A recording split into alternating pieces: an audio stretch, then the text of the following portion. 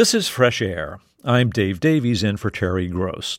My guest, Steve Lopez, is someone I've known casually for many years because when I was a political reporter in Philadelphia in the 80s and 90s, Lopez was the star columnist for the Philadelphia Inquirer.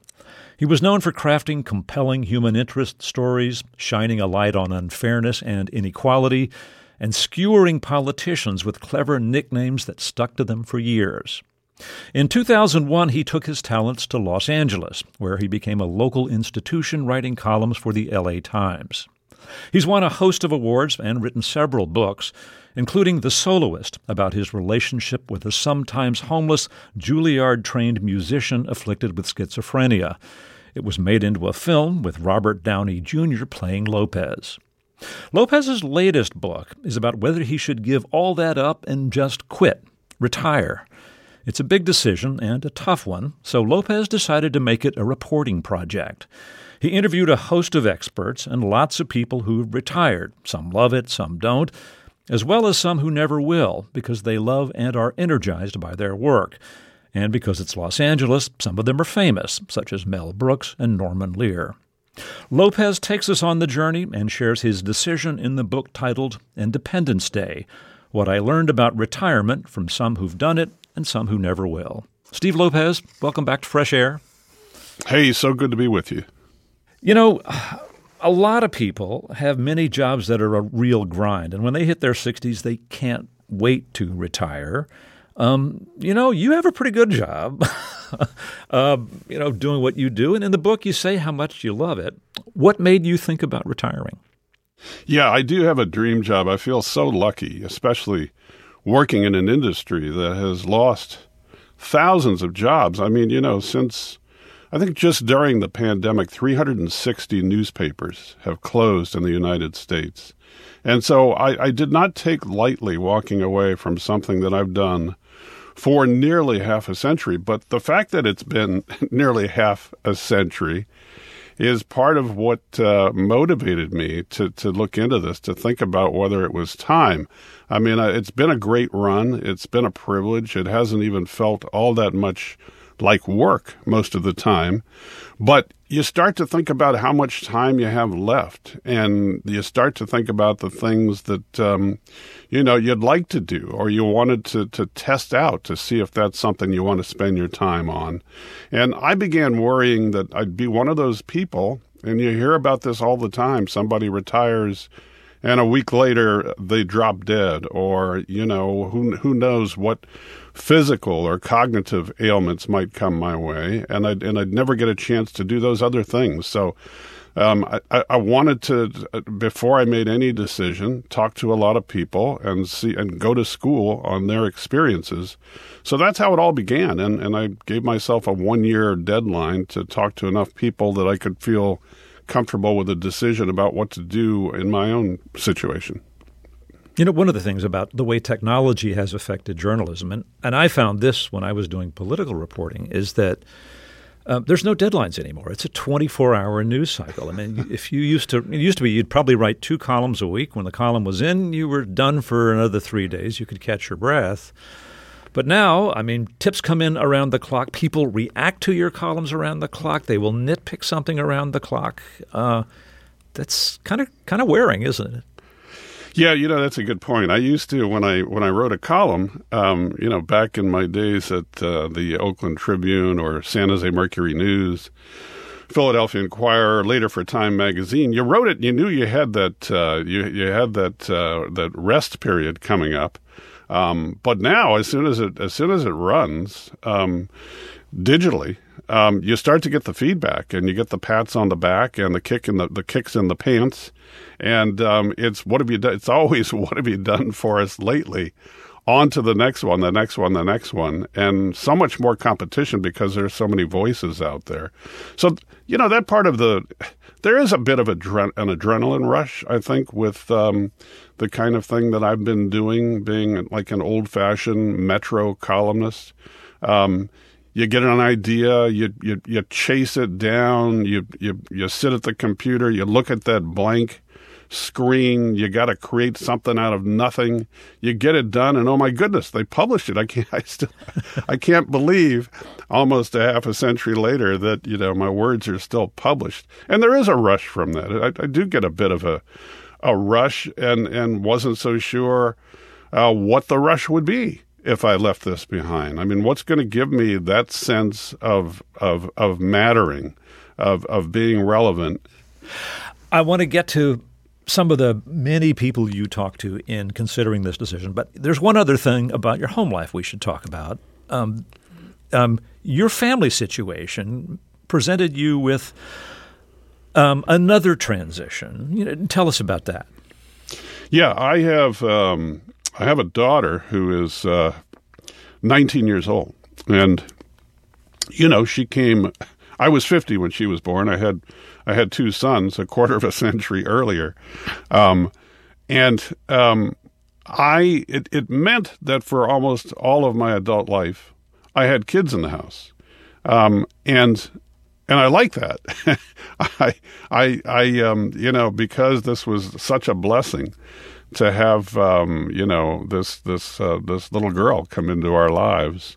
I was very attached, and I loved having her around and watching her grow up. And she's a tennis player, and as she made it through the junior tennis years and then the high school years, she started thinking about college, and that for her was a very exciting time. And for me, it was a very scary time because she was one day soon going to be out of the house. And I knew that, and I knew that I wasn't quite ready. I mean, of course, you want your kids to grow up and be independent and go off and discover themselves and the world. But I began to think about whether if I retired, it was going to be at the same time that Caroline left for college. And would that double void be too much for me? Would it really be tough to adjust to that double whammy of, wow, I don't have a job to report to, and I don't have my daughter around to talk to about, this or that. And it's one of the things that in the end influenced me. There's a person I went to in the book. Her name is Rabbi Naomi Levy. She's the author of Einstein and the Rabbi. And she warned me about that. She warned me about the importance of structure and how some people who have it in their work lives lose it and can't regain it once they retire. And she warned me, too, about that double void. And it's something that I really thought a lot about. I mean, I had no choice about my daughter going off to college, but I did have a choice about whether I left work. So that certainly influenced my decision. Well, Steve Lopez, this book is called Independence Day, and it begins on a 4th of July. You want to just set this up for us? Yes. The book, I should say, it wasn't my idea. My agent, David Black. I think that this book came about because I was writing a lousy novel, and David, who's a good friend, would ask about the novel, and he'd hear my answer. And one day we were having lunch, and I said that I was beginning to think about retirement, but I wasn't sure. And he said, "Oh, that's a book about identity. 10,000 people a day turn 65 in the United States. The boomer wave is cresting. There's 70 million boomers. This is a book. It's a book about work, about retirement, about identity." And so it began. That was his idea, and I wasn't sure that I was buying in. But on 4th of July, I was sitting in my backyard in L.A. and started writing. And I emailed him and I said, "Hey, I've got an idea for the title, Independence Day. I'll give myself a year." So that's how it got its name. And I spent 1 year from 4th of July to 4th of July trying to figure it out. You're in the business of researching subjects that you want to know more about, so you certainly found new experts, but you've talked to a lot of really interesting people over the years, and you went to people whose lives and opinions you respect. One of them was Father Greg Boyle, who is the founder of Homeboy Industries. He's worked with former gang members for decades to start them on, help them get started on new paths. He's quite a remarkable person. He's been a guest on this program several times. You visited him. What did you observe? What did you learn? Well, Father Greg is my age. Father Greg is a local hero. He's a saint. He redirects the lives of young men and women who've gotten into trouble related to the circumstances that they've grown up in. They go to, they end up in prison, and after prison, they knock on his door to try to get some job training. So I've known him for many years, and I know that he loves his job. And I went to see him and told him that I had been thinking about retirement, and he gave me kind of a strange look, like, why, why? And I said, there are things that I think maybe I should try, and I've done this for a long time, but I'm just not sure. I'm not sure whether I'll be fulfilled in retirement. And he said, life is about, being connected to something, being connected to a loving God, feeling as though you're relevant, as though you have a purpose. And he said that in his case, he never considered retiring. And he said to me, I'm a Jesuit. Jesuits retire in the graveyard. And that meant a lot to me, in part because I don't do what Father Greg does, but I think that social justice, economic justice has been a big part of what I've focused on. And I thought, boy, he's sticking, he's going all the way to the end with this. And here I am walking away. I felt quite feeble after talking to Father Greg. Yeah, it's easy to feel smaller than someone who's accomplished what he has. Yeah. But he did say, go where life is, find meaning, and hold on to that as long as you can. And that is I think that's the trick. That's the key. And if you can do that by continuing to work, I think that's great. And I certainly found people who have made that choice. But other people have found meaning in trying new things. And, I've always had this idea that I wanted to learn language. My father's parents are from Spain. I speak a little Spanish, but have never been fluent. My mother's parents are from Italy, and I always wanted to learn Italian. I've never had the time for these things, and I thought in retirement what I would do is get fluent in a couple of languages, maybe spend, months rather than, 7 days in those countries on vacation. And also music. I wanted to pursue music, and I love to cook. I thought, wow, what if I were living in Barcelona and I'd wake up and go to Spanish class and then go to a cooking class and then study guitar somewhere? That all, all of that appealed. It still appeals. I haven't gotten to that quite, but maybe one day. Yeah, well, hopefully there's time to get some years in of both. You talked to Mel Brooks, who is, what is he, 96, maybe mid-90s, I think, right? Yeah, mid-90s. And keeps doing what he's doing. What did you hear from him?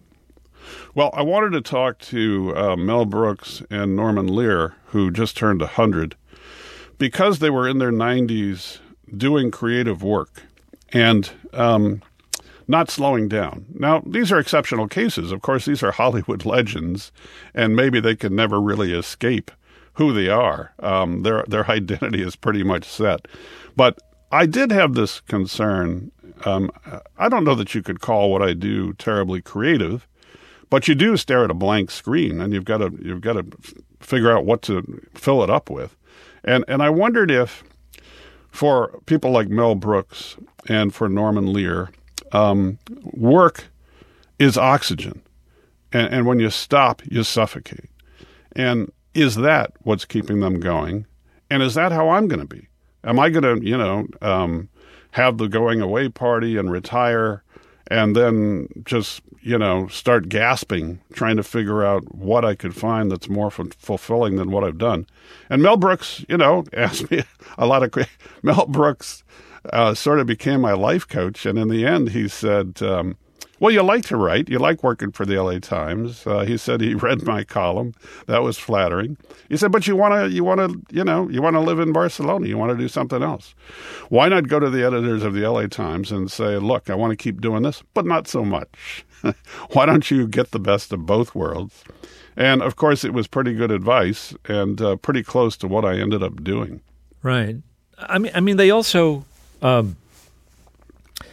think both Mel Brooks and Norman Lear looked at what you did and said, you know what, you may think you're going to stop doing it, but your brain is going to keep working the way it always works. And in fact, you described going on a little vacation to Laguna Beach, I think, with your wife, and happening upon somebody there and thinking, this will be a great column, and you ended up working it.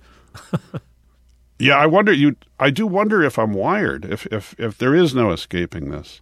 And I think I want to find out. I think I want to, for a time in my life, maybe do nothing. I mean, planning is great, and it's important to figure out how you're going to be relevant and matter to somebody. But I've never been able to slow down enough to just clear my head entirely, and that's something I might like to do. What Mel Brooks said was that he's motivated still, and it's as simple as that. And Norman Lear, more the philosopher, said that life is about, you're in a hammock, he said. You're swinging between what's over and what's next. And if something tugs at you, something motivates you, you get up out of bed because an idea is just burning and you've got to get to the computer and start writing, then that's life. That you don't need to think beyond that. It's, his philosophy of living in the moment is great for a lot of people. And I took that to heart. But I'm not independently wealthy, and I needed to make some choices, and so I wasn't so sure that I didn't want to completely break away from what I've been doing. I'll just note for listeners, if they want to hear more of Mel Brooks's take on his life, we're going to be replaying one of Terry Gross's interviews with him on tomorrow's show, so you might want to listen to that. It's interesting. I've known a lot of people who had jobs that they liked, some in journalism, who took a buyout offer from the newspaper they were working for because it was a good chance to get a little head start into a retirement or a new life.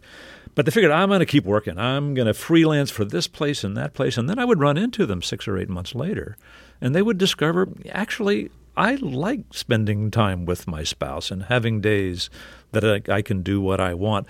When you were around, you talked to a lot of different people. Did you find people who said, actually, yeah, stopping work was great? I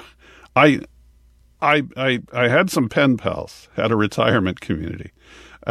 When I started this project, I had been to Leisure World, Seal Beach, which is just south of Los Angeles, and it's mostly a retirement community of several thousand people. And I asked them if I could write a guest column for their newspaper. And they said, sure. So I wrote it and I said... For the Retirement Homes newsletter? Yes. Yeah. And I wrote it and said, I'm thinking of retiring. I'd like to go to school on your experiences. Please share any wisdom that you've got. And it was across the board. It was isolation and depression. It was, I wished, this has been so great. It's been better than I ever would have imagined.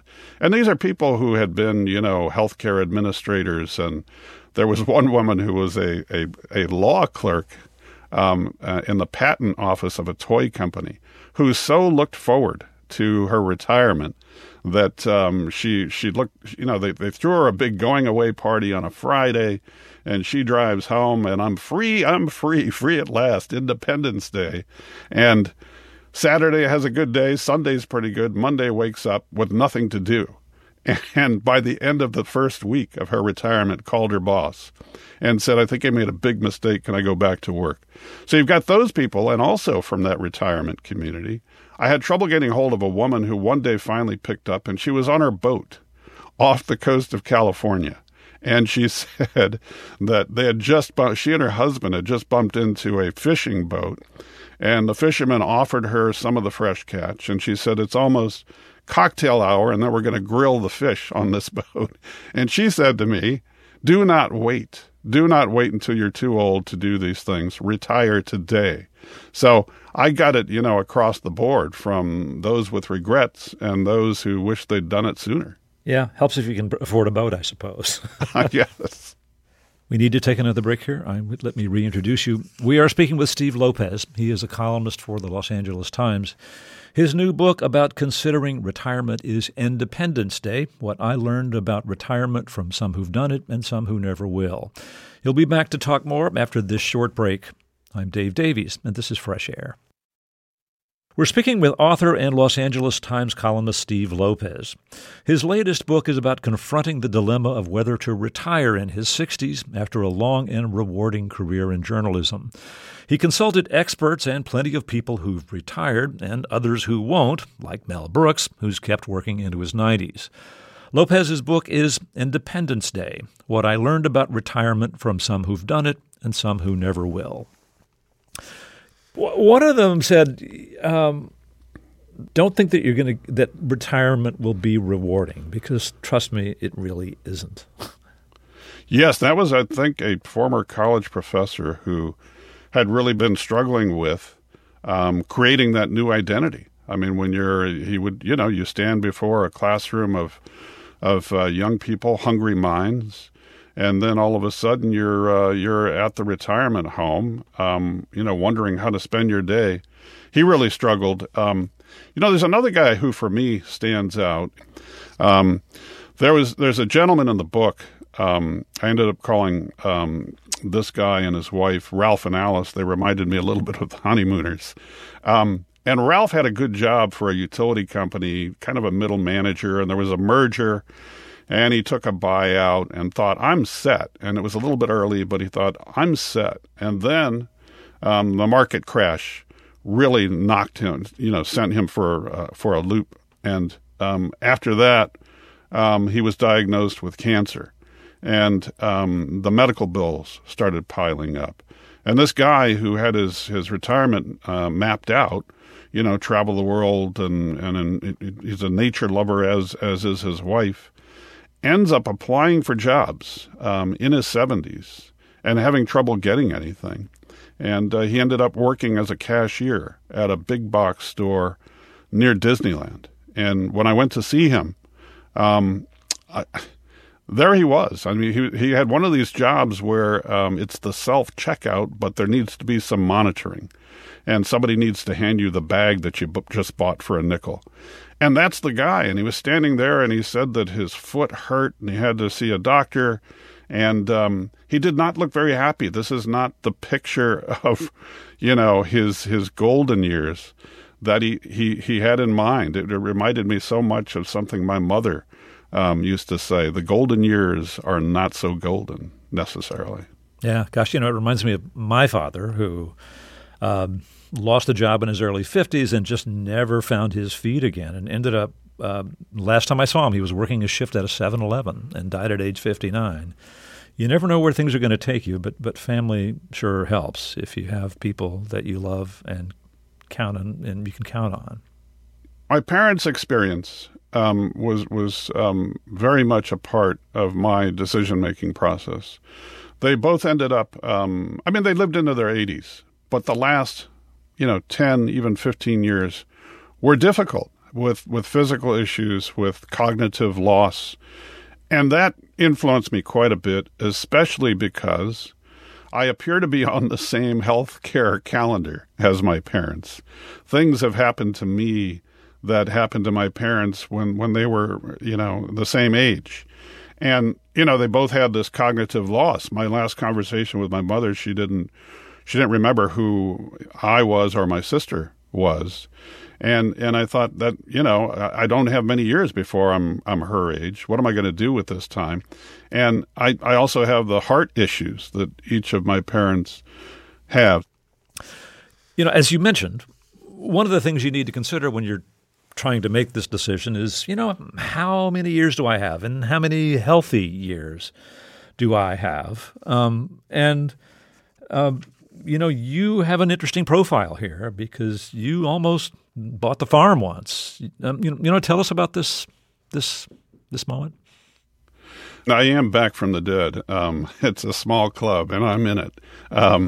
I went in for a knee replacement about 10 years ago, and in post-op went into cardiac arrest and flatlined, had to be resuscitated. I remember, waking up and looking at, wow, that's a lot of nurses and doctors. What's going on? And they said, you flatlined. I knew I had an arrhythmia, just as my parents both had arrhythmias and, gradual heart failure. I didn't know I was in such bad shape that I would go into cardiac arrest. And I left the hospital with both a pacemaker and a knee replacement. And that's, that is a real slap in the face. It's that mortality wake-up call. And you just realize it could happen any time. And given my parents' heart issues and later in life their cognitive issues, I thought I better really figure out whether I want to do something other than write columns, which I've already done for several decades. You mentioned that in order to get a wider view of retirees, you wrote a guest column for the newsletter of Leisure World, this retirement center. It had a lot of interesting things that people said. One of them, a woman, I think the name was Lillian, said, make sure you are 100% ready. What was she getting at? Well, I think she was getting at what happened with that other woman from Leisure World who looked so forward to, could not wait for her retirement party, and a week later called and was scratching at the door begging to get her job back. You do need to think it through. I thought that Nancy Schlossberg in her 90s in Florida, who's learned so much about retirement and the difficulty of the transition that she's written a few books about it. I mean, Nancy said that you got to think of ways in which you will still matter, and it doesn't mean that you matter in the sense that you're going to change the world. Maybe you matter to the dog who needs to be walked, or to the grandchild who needs orthodonture, or to the people at the nonprofit where you're serving as a mentor, or maybe you're on the board. But you got to build that life of mattering, the thing that Greg Boyle, Father Greg Boyle, has found. So I think you need to. It can't be just a willy-nilly decision. I'll figure it out. Those are the people I think who end up sitting on the sofa, reaching for the remote, wondering what to do next. You spoke to an analyst and a rabbi, and it seems like they gave you sort of parallel advice. What did you hear from them? Both of them, I still hear their advice echoing for me. One thing that the rabbi, Naomi Levy, said to me was that, she had a guy who came to her. He was a member of her congregation, and he said that he was really struggling. He was kind of okay Monday through Friday, go to work and, get up the next day and do it again. And then on weekends, he just felt kind of lost. And the more she talked to him, the more she realized, and he realized, that he needs structure. And there was no structure in his life on the weekends. And she said people underestimate what structure can mean. She also had this great advice, which was, and I've taken this to heart. She said, it's a good idea if you can carve out the time with an extra week of vacation or a month of vacation or a sabbatical to test the dream. You have all of these people thinking about retirement, and they tell you what they're going to do. They're going to learn how to fly an airplane. They're going to, learn how to knit rugs, or they're going to, whatever it is. And then they finally get there and realize, I don't really care that much for this, or I'm afraid of flying. And, and I'm tired of knitting rugs. And she said, it's a good idea if you can to sample the dream. And one of my dreams has been to get my dusty guitar out of the garage and start playing it again. And I've played, thanks to Rabbi Naomi Levy, every day, averaging about an hour a day for a year. And so I'm sampling the dream. We need to take a break here, then we'll talk some more. Let me reintroduce you. We are speaking with Steve Lopez. He's a columnist for the Los Angeles Times. His new book about considering retirement is called Independence Day. We'll continue our conversation after this short break. This is Fresh Air. This is Fresh Air, and we're speaking with Steve Lopez. He's a columnist for the Los Angeles Times. He has a new book about considering retirement. It's called Independence Day, What I Learned About Retirement from Some Who've Done It and Some Who Never Will. You talk to a lot of experts, people you knew, people you didn't know, but there are those two people that are really important. I mean, your wife, Allison, and your daughter, Caroline. One of the things you write that they both said is you need more friends. They right? And can I add, they're not very nice about this when they say it sounded rather sternly spoken, actually, yeah. No, it's like, what's the matter with you? Don't you know how to socialize? And does nobody like you? That's how it comes off to me. That's part of what this was about for me. There are things I've missed in life because I was working too hard. I've sacrificed friendships, and I've also moved around a lot in my job, which meant that you had to start all over building those friendships.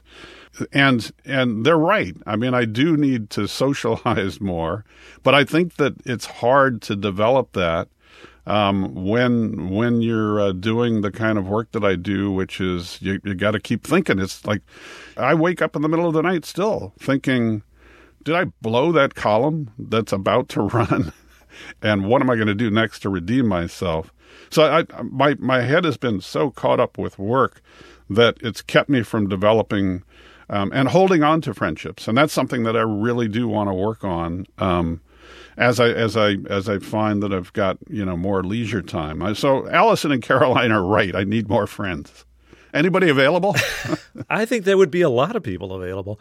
As I hear you describe that, it strikes me if anybody has the kind of job that would enable you to make social connections, it's you. I mean, you don't just write columns about important people and elected officials and corporate leaders. You talk to people. I mean, people who are not bold-faced names all the time, and lots of people love your work and would love to hang with you. And I get, you and I don't know each other well, but I've always, there was a way in which maybe you're not so terribly approachable. I don't know. People think because of the cage rattling columns that I've written, that I don't know, maybe I'm a tougher character than I really am. I'm kind of just a softie. I think that everything that I've experienced in life has been about what is the column here. And I think it's gotten in the way of me developing friendships with people who I really respect and admire and would want to be friends with.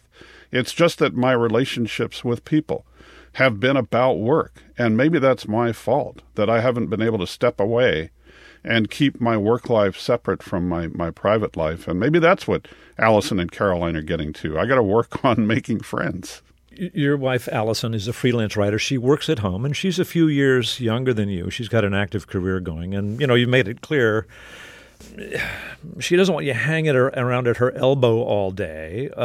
Your daughter had a kind of a more colorful way of describing the prospect of the two of you together in the house. Do you want to share that? I think Caroline's words were, "You'll kill each other." When I first told her, what did she think about me retiring and being in the house there more hours each day? You'll kill each other. She was kidding, of course, but you do have to, I think, in many cases, find your own lives.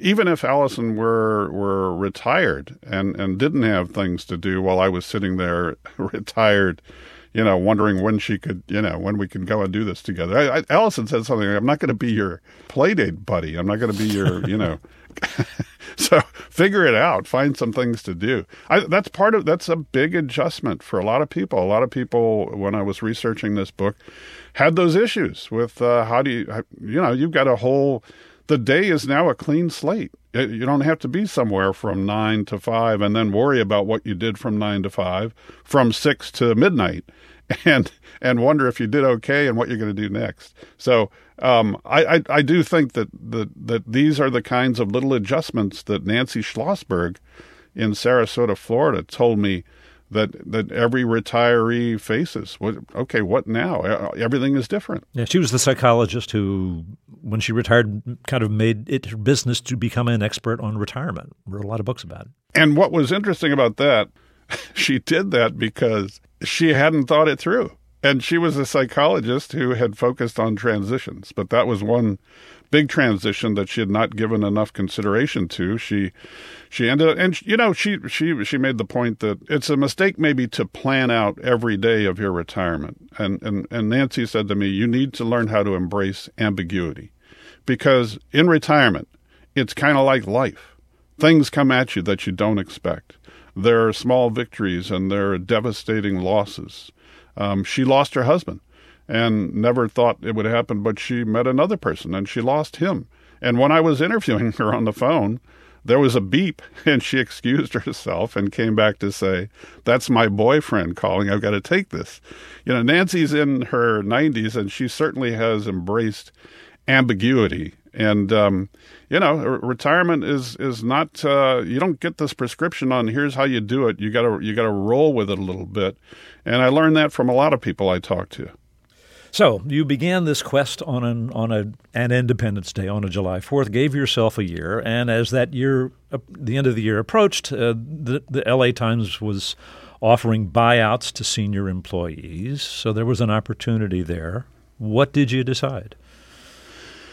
Well, there was a little wrinkle in that, too, because my longtime editor, Sue Horton, who's a little bit younger than I am, was considering taking the buyout.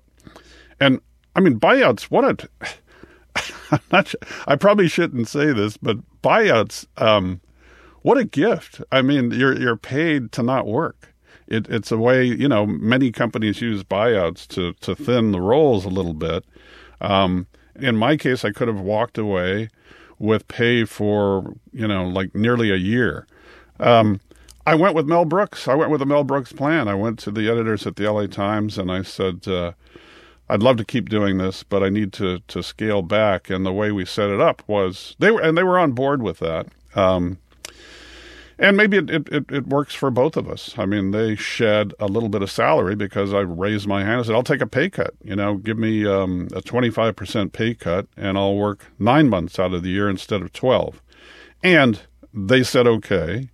And then I completed the first year, and there's the possibility of going down to 2/3 and then to 1/2. So it's like gradual. It's like I'm on training wheels headed into retirement and not sure when I'm going to fall off the bike. But for now, it has worked because with that extra time, I got to go and see Caroline play tennis in college and spend more time with her and with Allison's mother, Nancy, in Pennsylvania, and see my son Andrew in Connecticut a little bit more. So it's not bad. It's I do have, as Mel put it, I think the best of both worlds. Well, Steve Lopez, good luck in winding down. Thanks for speaking with us again. Thank you so much. I really enjoyed it. Steve Lopez is a columnist for the Los Angeles Times. His new book about considering retirement is Independence Day, What I Learned About Retirement from Some Who've Done It and Some Who Never Will. Coming up, Maureen Corrigan reviews Foster, a novella by Irish writer Claire Keegan. This is Fresh Air. Foster is a 2010 novella by Irish writer Claire Keegan with an unusual publishing history. Our book critic Maureen Corrigan says the long wait for Foster to be available in book form in the U.S. is finally over. Here's her review. In terms of productivity, the Irish writer Claire Keegan is the anti-Joyce Carol Oates. Since 1999, when her first short story collection Antarctica appeared, Keegan has published only one subsequent story collection and 2 novellas. But the accolades for her writing far outweigh its sparsity. Keegan's 2020 novella, for instance, called Small Things Like These, was shortlisted for the Booker Prize. At 116 pages, the slimmest work of fiction ever to be nominated. Size matters, but wallop matters more. So far, the only thing lengthy about Keegan's work is how long it's taken for Foster, her first novella, to be published in book form in the United States. Foster first appeared as a long short story in 2010 in The New Yorker, and then was published in Great Britain. It's already been canonized as one of the top 50 novels of the 21st century by the Times of London. Now at last, Grove Press has published a standalone edition of Foster here. It's a classy hardback that's oddly bulked out at its end by the first 2 chapters of Small Things Like These, the kind of teaser that's usually attached to the end of paperback thrillers. Then again, Keegan is a writer who revels in the suspense of the unspoken, the held breath. Foster, in fact, ends on just such a petrified moment. The events Foster chronicles are small in scope. One Sunday after Mass, a young girl who remains nameless tells us she's taken by her father to a far-off farm. The girl's mother is pregnant, and there are other children in the family, so she's sent off to live for the summer with strangers. My mother's people, she tells us, a couple called the Kinsellas. We readers only get the girl's limited perspective. None of the adults explains much to her, and the girl's father especially is a man of few words. The ones he does speak are cutting. Driving off from the farm, he bids farewell to his daughter by saying, "Try not to fall into the fire, you." Fortunately, the Kinsellas, though reserved, are gentle. The woman, whose name we later learn is Edna, bathes the unkempt girl, gives her clean hand-me-downs to wear, and teaches her how to do things. Together, they embark on a repetitive round of daily chores. Pull rhubarb, make tarts, paint the skirting boards, take all the bedclothes out of the hot press, and hoover out the spider webs. The girl begins to relax. Her reflexive flinching eases. The austere style and measured pacing of Foster are perfect. We readers may wonder about the presence in a closet of those hand-me-down children's clothes, but another chore always awaits, deflecting attention. Occasionally, the news intrudes on this timeless round. One of the few markers that ties this tale to the early 1980s is the mention of the death of a hunger striker. Weeks pass. Then the Kinsellas have to take the girl with them to a neighbor's wake.